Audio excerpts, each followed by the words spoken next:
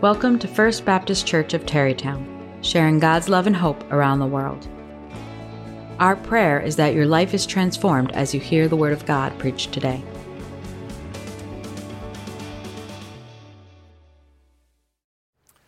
So we're going through the book of Daniel, and as we saw last week, King Nebuchadnezzar, he was humbled by God until he came to a place where he learned to appreciate God's authority in his life. Generally speaking, though, authority is a negative connotation. Human beings don't want to deal with authority. Whether you are children or you are adults, we don't like authority. We fight against authority. How many of you get pulled over for speeding and think, wow, I deserve this. Thank you, officer, for stopping my speeding ways and breaking the law. Nobody thinks that, right? We're not grateful for the authority and slowing down. I have a friend who's an LAPD officer, and for a time, whenever he'd pull somebody over, they're like, shouldn't you be catching murders? And he'd always say, well, actually, more people die and are killed and maimed in car accidents for driving the way you drove than through all of that other stuff. So I'm helping you, right? He would explain to them. And did they appreciate it after he explained? No, nobody appreciates it. We generally don't like authority. And if you don't think that we human beings don't like authority, all you have to do is sign up at your local school to be a substitute teacher.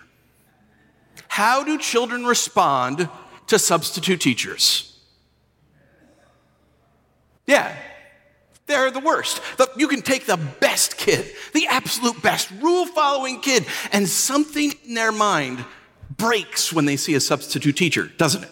They see that sub and go, wow, this person doesn't know the rules.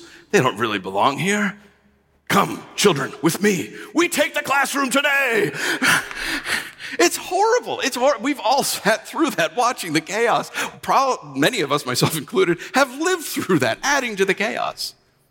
We don't like authority, even though we saw last week that God's authority, unlike man's imperfect authority, God's authority is like boundaries, right? It protects us. It's like the liner in a pool. If you don't have the liner in a pool, all you have is a wet ground. All you have is a wet ground. And yet we understand that intellectually. I understand that intellectually, that God's authority is a good thing. And yet I still continue to sin as a Christian. And we continue to sin as a Christian. What happens when people challenge God's authority? What happens when we challenge God's authority? And you're going to get sick of hearing me say this, but sin isn't merely the little things that we do. Sin is a state of being where we're shaking our fist at God saying, I'm the God of my own life. You can't tell me what to do. We do that in a variety of ways, don't we? What happens when we challenge God's authority? So as we return to the book of Daniel, this text fast forwards about 30 years from the previous one. So at this point, Daniel is about 80 years old, give or take 5 years. He's about 80. No longer is he this young man who is taken into captivity by the Babylonian Empire. He's no longer one of the youth. He is roughly 80 years old as he has served faithfully and successfully in godless Babylon for all these years. We pick up the story here in chapter 5, verse 1. King Belshazzar made a great feast for 1,000 of his lords and drank wine in front of the 1,000. Belshazzar, while he tasted the wine, commanded that the vessels of gold and the silver that Nebuchadnezzar his father had taken out of the temple in Jerusalem be brought, that the king and his lords, his wives, and his concubines might drink from them. Then they brought in the golden vessels that had been taken out of the temple, the house of God in Jerusalem. And the king and his lords, his wives and concubines drank from them. They drank wine and praised the gods of gold and silver, bronze, iron, wood, and stone. So what's happening here, King Belshazzar, and actually up until recently, a lot of scholars would look at the book of Daniel and they say, this is how we know that the book of Daniel is all made up because there is no record of King Belshazzar in history. Well, they've actually found records of who this is. And what's happening right now is the Medo-Persian army is surrounding the kingdom of Babylon. They can't get through because they have double walls that are just gigantic and huge and thick. And they can't get through, but they've laid siege. But it's okay because the kingdom of Babylon, they can live in there for years without any supplies coming in or out. That's how mighty and powerful and wealthy they were. And what likely happened is Belshazzar's father absconded, ran away, and left. And so now this is his son, who is not technically the king, but he's the next in line. He's acting like the king. All the lords are treating him like the king. He's demanding being called king. So he's the king. He's the king. And he calls and has, if you remember, when King Nebuchadnezzar laid siege to Jerusalem and took Judah into captivity, he took some of the vessels, the cups and the chalices from the temple, the holy temple, which are only to be used to worship Yahweh, the one true God. He took them and he put them in the storehouse of his own gods, as if to say, ha, my gods are more powerful than your God. Well, Nebuchadnezzar, as we saw last week, I think he repented. He realized that the God of Israel was the one true God. But that didn't translate, because now his presumably grandson comes in, gets the vessels, and starts drinking from them, saying, I am more powerful than the one true God. Our gods in Babylon are more powerful. We live this way, don't we? We think that God doesn't really care. God doesn't mind. God doesn't care if we do whatever we want to do. You know what? I've done bad things before, and God hasn't responded. I've sinned, and I haven't paid any penalties for it, either divine or local. So what happens when we challenge God? Nothing. He doesn't care, we would think. You might see yourself here in the book of Romans, chapter 1, after Paul talks about humanity's fall in Genesis 3, how God gave us over to a depraved mind, how he gave us over to any sexual desire that we have, which is not healthy, because God did design sex. It was his idea, but it's to be appreciated within the bonds of marriage. And humanity has messed that up. It's warped it. All of us have sin gone astray. He continues to this line of thought, and he gives us kind of a list of sins that people have committed since Genesis 3. So this includes us all. He says, because they did not think it worthwhile to acknowledge God, God delivered them over to a corrupt mind so that they do what is not right. They are filled with all unrighteousness, evil, greed, and wickedness. They are full of envy, murder, quarrels, deceit, and malice. Don't get hung up on murder because you're like, oh, I'm scot-free. Envy? Yeah, most of us are there. Quarrels? Yeah. Just go on social media or read the comments on YouTube. Deceit, malice. They are gossips, slanderers. Oh my goodness. Again, social media. God haters, arrogant, proud, boastful, inventors of evil, disobedient to parents, senseless, untrustworthy, unloving, and unmerciful. Although they know God's just sentence and those who practice such things deserve to die, they not only do them, but even applaud others who practice them. That sounds like he wrote that today about the United States of America. And yet it's not. It's about all of humanity through all time, shaking our fist at God. You can't tell me what to do. Hopefully you see yourself in there. I see myself in there. Slanderers. Oh my goodness, how I talk about my enemies or people that I don't like or people who have different ideologies from me. And yet we continue to persist. God's not going to do anything. He doesn't care. It doesn't matter. What happens if we challenge God's authority? You're all still living, breathing, walking around, right? So was King Belshazzar. Verse 5, immediately the fingers of a human hand appeared and wrote on the plaster of the wall of the king's palace opposite the lampstand. And the king saw the hand as it wrote. The king's color changed and his thoughts alarmed him. His limbs gave way and his knees knocked together. So he challenges God. I am more strong than you. I am more powerful. I am better. Our gods can defeat you. And immediately a human hand appears. We don't know exactly what it looks like. I don't know exactly what this is. Is it an angel that manifested a hand? Is it some creature that God created to work on there? And how does it draw? Is it drawing with a piece of chalk on the wall? Is it drawing in blood? We don't know, but whatever it was, it says the king's color changed and his thoughts alarmed him. His limbs gave way, so he collapsed in terror, and his knees knocked together, which is a euphemism for he soiled his pants. He was so scared. Have you ever been that scared before? I don't mean someone jumped out of the closet, blah, and I don't mean that kind of thing. I mean genuinely terrified. This doesn't seem all that terrifying to us, but if you remember, he just shook his fist at God and God showed up. Think about when you have been absolutely terrified. I can remember years ago, and we received a gigantic folder in the mail from the IRS. That's scary. I remember years ago, we were in our home in California. I was in my home in California. My wife was away visiting her sister. And I woke up, and the window right next to me, there is a loud boom, boom, boom, boom, boom on the window. Terrified. When I first went to Vietnam, I didn't know anything. I didn't know anyone. I came into the airport by myself at night, got into a taxi by myself at night, did not realize that the distance between Hanoi Airport and Hanoi, the city, was about 45 minutes. I get into this taxi, and their driving techniques are totally different. You know, they like to drive around and sideswipe people and almost run into things, and it was terrifying. I don't know anything. I don't know anyone. Is he going to bring me to my hotel?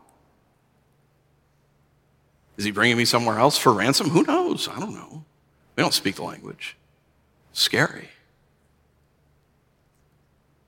I was one time doing missions and got into an elevator, and then a man in full military regalia with two soldiers got into the elevator with me and began interrogating me in the elevator. Told me they knew what room number I was sleeping in. Terror. I remember I was having a dream, but it wasn't a dream. It was one of those moments where I was sleeping. I knew I was sleeping and aware, and I felt this supernatural presence oppressing me. And it was heavy and dark and evil. And it was everything I could do, every ounce of willpower to speak the name of Jesus. What happens when we challenge God's authority?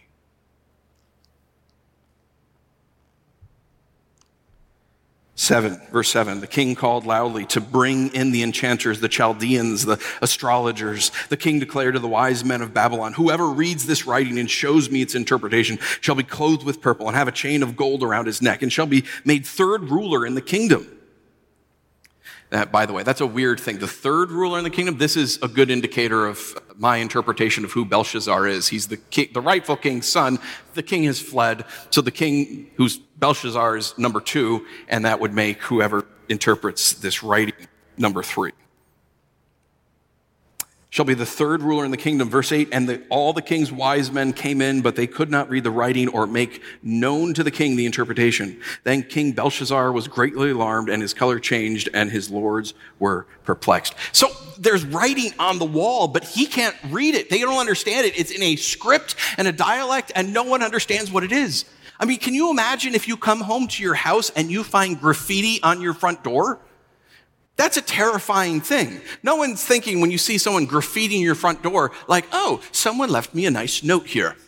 I wonder what this is all about, right? No, it's always a terrible thing for someone to deface your front door. Now, if you don't understand the language on that front door, are you over here going, well, I can't understand it, so maybe it was a nice greeting. Who knows, right? No, of course, it's worse. What does it mean? Imagine you get a letter in the mail, and it's like someone cut out letters from a magazine to put a horrible note to you, right? And you look at that and go, oh no, what is this? Oh, I can't read it. It's in a different language.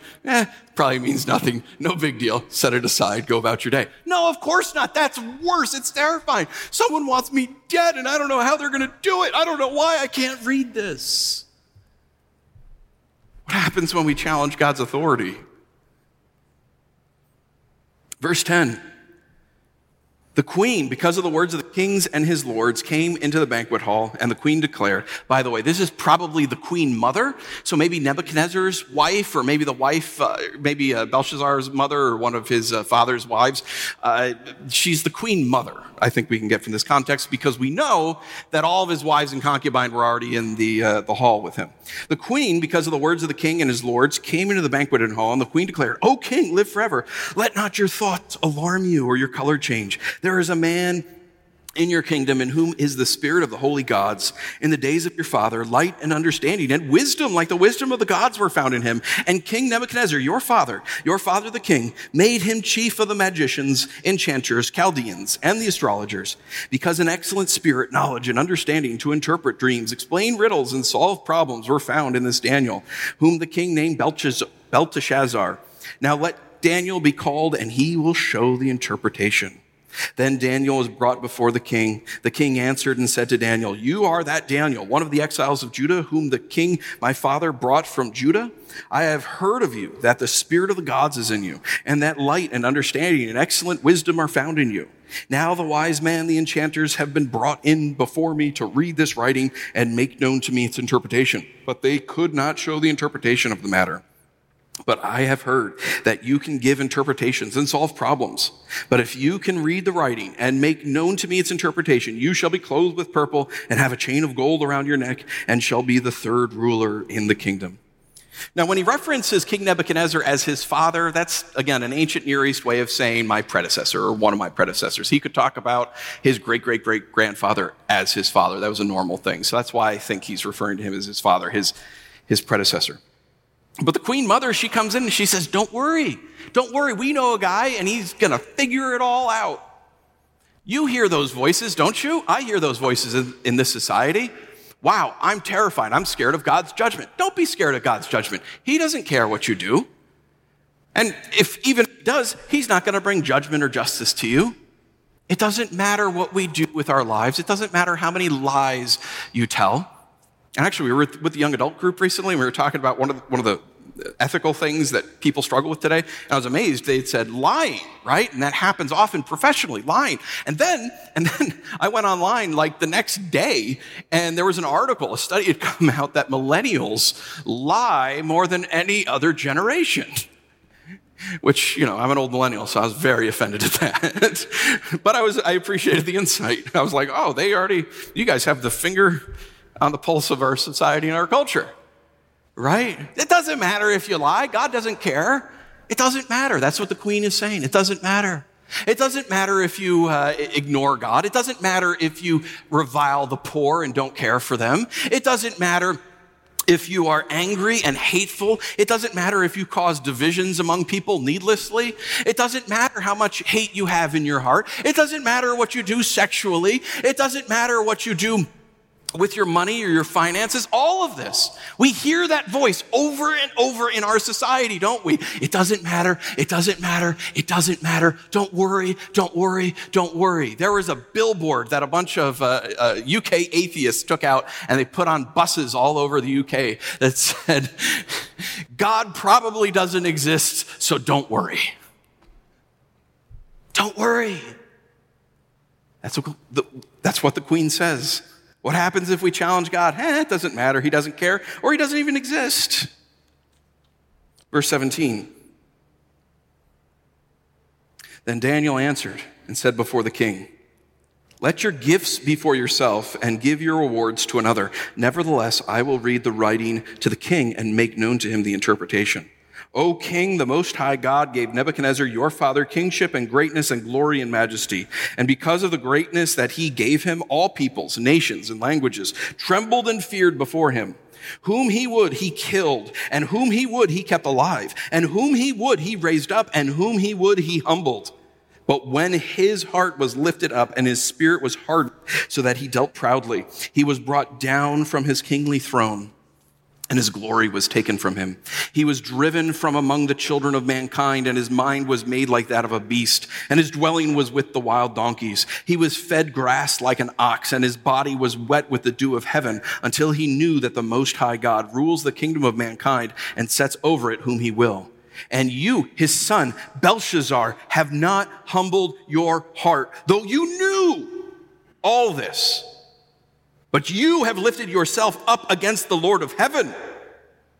And the vessels of his house you have brought in before you, and you and your lords, your wives, and your concubines have drunk wine from them.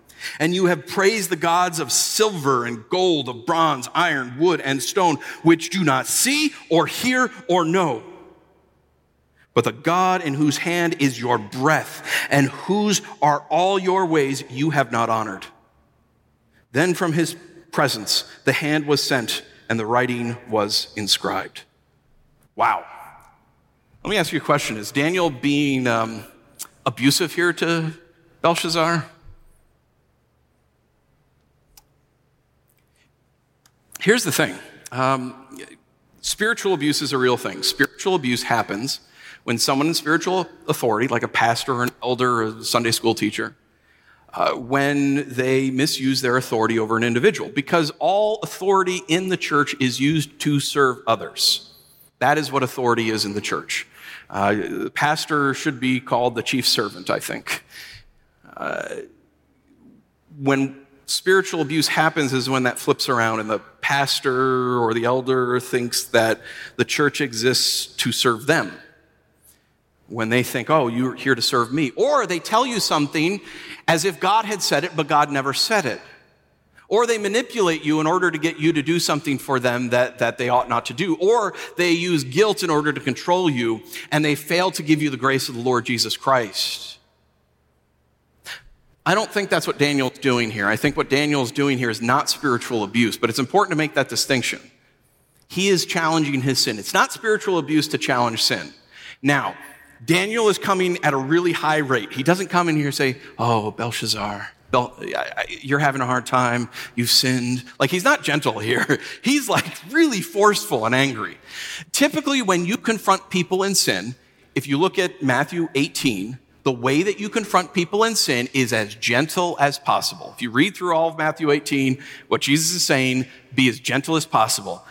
Start down here, really low, gentle, and if they don't listen, you get a little less gentle, and you keep going until you have to bring more people involved, right? But the idea is be as gentle as possible. If someone is in a sin, especially if it's sin that's hurting themselves and other people, be as gentle as possible. Don't go in there guns a-blazing. Well, Daniel comes in here, he's at level 87, right? And I think part of that is because Belshazzar, like there's no time, first of all, and Belshazzar, I mean, he's done something absolutely atrocious and horrendous. And the time, Daniel knows what's going on. The time is like, this isn't time for me to be gentle with you. Like, if you don't act now, bad things are going to happen today. Right? So he has to start up here. But generally speaking, we don't confront people the way Daniel did just here, unless it's something absolutely egregious and you have to deal with it right that second, right in that way. I don't think he's being spiritually abusive, but I think he's being forceful, and it's not abusive to confront sin, especially if love is ultimately in mind. Verse 25, and this is the writing that was inscribed, Mene, Mene, Tekel, and Parsin. This is the interpretation of the matter. Mene, God has numbered the days of your kingdom and brought it to an end. So Mene is mentioned twice. He is saying emphatically, there is nothing you can do. There is nothing that can happen. Your kingdom is over. The kingdom of Babylon ends tonight. And then verse 27, you have been weighed in the balances and found wanting. God has looked at your morality, your ethics, and there is nothing there, nothing worthwhile. Verse 28, Perez, your kingdom is divided and given to the Medes and the Persians. So your kingdom, it doesn't mean divided between the Medes and the Persians. This is the Medo-Persian army that's camped around outside of Babylon right now. He's saying it's divided. It is cut off from you, Babylon. It's over. Verse 29, like this is the consequences catching up, right? This is the consequences of the godless and unethical and immoral kingdom of Babylon finally coming to catch up to them. They've abused the surrounding countries so much that the Medo-Persians, they join together, they join into a force that will eventually overrun Babylon. This is the natural consequences of life. We all hate natural consequences, but there are natural consequences to life, right? Right? If you commit adultery, man, like you can get diseases, and you can there can be a child out of wedlock, right? It's just a natural consequence. If you abuse drugs, there's diseases that you can get. It's a natural consequence. If you jump off the roof and you break your leg, that's a natural consequence. It's just what we do to ourselves. If you lie and you're caught and you lose your job, or you lose respect, or you lose trust, right? That's a natural consequence. It's a natural consequence. What happens when we challenge God? Verse 29, then Belshazzar gave the command, and Daniel was clothed with purple. A chain of gold was put around his neck, and a proclamation was made about him that he should be the third ruler in the kingdom. How useful is that title? There is an army around them. That is like me saying, hey, Grace, here's a gift card. It's got 27 cents to McDonald's on it. Enjoy. Right? Absolutely worthless. It's just not helpful. It's interesting to see what Belshazzar did here. When you're caught in sin and you're confronted doing wrong, what should your response be? What should you do? Repent. Right? I was wrong. I repented. Did Belshazzar do that? No. He goes, well, here, have the McDonald's gift card. Enjoy. I'm going to clothe you in purple, gold chain, which, if anything, that's a liability. Now Daniel's a target for the army that's coming in. I'm sure immediately Daniel's like, don't want any of that. No. He should have repented. Now we're to the real big idea. It's not just a matter of challenging God's authority. We all do that when we sin. What happens when we fail to repent after we have challenged God's authority?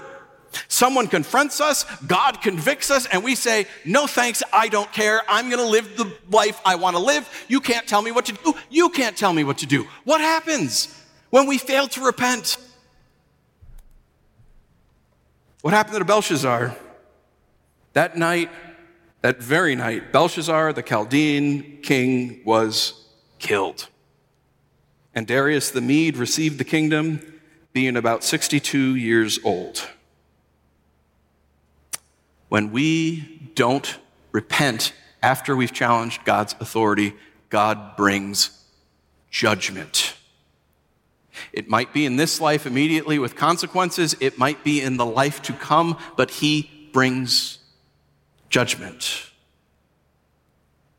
Here's the thing, though. Nebuchadnezzar, the guy, again, was a psychopath. And as I said last week, I think he genuinely was transformed. I think we will see him in eternity because, again, they were saved in the Old Testament the same way we are saved through faith, by trusting in God. We have a better understanding of the object of that trust, the Lord Jesus Christ, and how it all works through his death, burial, and resurrection. But they're saved the same way. Nebuchadnezzar eventually repented of his arrogance, acknowledged that God was king, and he was restored. I think Belshazzar, I don't think the kingdom would have been saved if he had repented, but you know what would have been saved?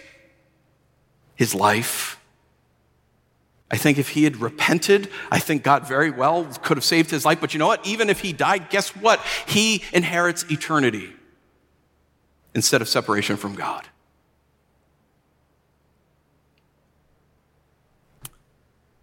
When we don't repent after we've challenged God's authority, after we've sinned, God brings justice, he brings judgment.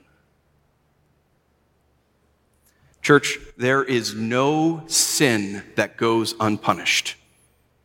None. There is no sin that goes unpunished. You can either choose to bear the penalty of your sin yourself, or you can allow Jesus to bear the penalty of it. You can trust that Jesus died for your sins and rose again. No sin goes unpunished. You either pay for it yourself or you can allow the Lord Jesus to pay for it. But no sin goes unpunished. And that is the beauty of repentance. Yes, I understand repentance is hard. Yes, it's humiliating. Yes, sometimes it becomes public. Yeah, I messed up. Yeah, I cheated on my spouse. Yeah, I was addicted to pornography. Yeah, I really screwed up with drugs or alcohol. Yes, I lied about this account. Yes, I've been arrogant. Yes, I have been ungrateful. Yeah, I've misrepresented Jesus by not being loving and gracious and peaceful and kind and gentle and all the fruit of the Spirit while I've interacted with people I consider my enemies or at least my ideological counterparts. Repentance is hard, but it is freeing. Oftentimes when we repent, God does remove those consequences. Sometimes we have the natural consequences to deal with. You remember King David when he abused Bathsheba and then murdered her husband. There were still natural consequences, but you know what? When he repented, God chose not to kill him. Because God was about to kill David for what he did, but he repented and he allowed him to live. And he still calls him a man after God's own heart. Repentance is like that reset button. Repentance, it clears us. And yes, sometimes there's natural consequences in this life that we have to deal with because of our actions. Ultimately, when we face Jesus face to face, he will remember our sins no more. He won't hold them against us. When God looks at us, he sees us with the righteousness of Christ clothed upon us. There is no sin that goes unpunished. You either pay for it or you let Jesus pay for it. Choose to follow Jesus. Choose to trust him. And the way we do that is we repent. If you're struggling with something, church, repent 1,000 times a day. Repent over and over and over again. And 1 John tells us that he is faithful to purify us from all unrighteousness. Confess your sins, and he is faithful and just to purify us of all unrighteousness.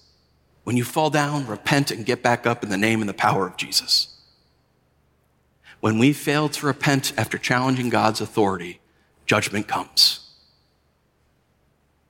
Be quick to repent. Let's pray. Father, thank you that we have Belshazzar to look at and to see the quickest way to ruin our lives is to challenge your authority, and when we're called out on it, to not repent. Father, as we have this baptism coming up, this is such a beautiful time that we can be reminded, that we remember that in Christ Jesus our sins have been forgiven. Thank you for the gift of repentance. Yes, it is hard. Yes, it humbles us. Yes, it's difficult, but it is so healing. Repentance to our fellow neighbors and friends and family members, that restores relationships. Father, I can count on one hand the number of times I've been apologized to as an adult. But I can remember every single time. There's healing when we apologize to others. And even more when we repent to you, Father God, you restore us and you give us power. And the amazing thing is, if we stumble 1,000 times a day, you continue to restore us over and over and over again. Help us to walk in freedom. Help us when we repent to see ourselves as you see us, with the righteousness of Christ around us, covered in the blood of Jesus, purifying us from all unrighteousness. Help us to realize your grace lifts us up and changes us and transforms us. Thank you for this gift of repentance and forgiveness. Change our hearts. May we be quick to repent and receive the glory of a renewed relationship with you. It's in Jesus' name that I pray. Amen. Thank you for listening. If you'd like to learn more about the church or make an online donation, please visit us at fbcterrytown.org.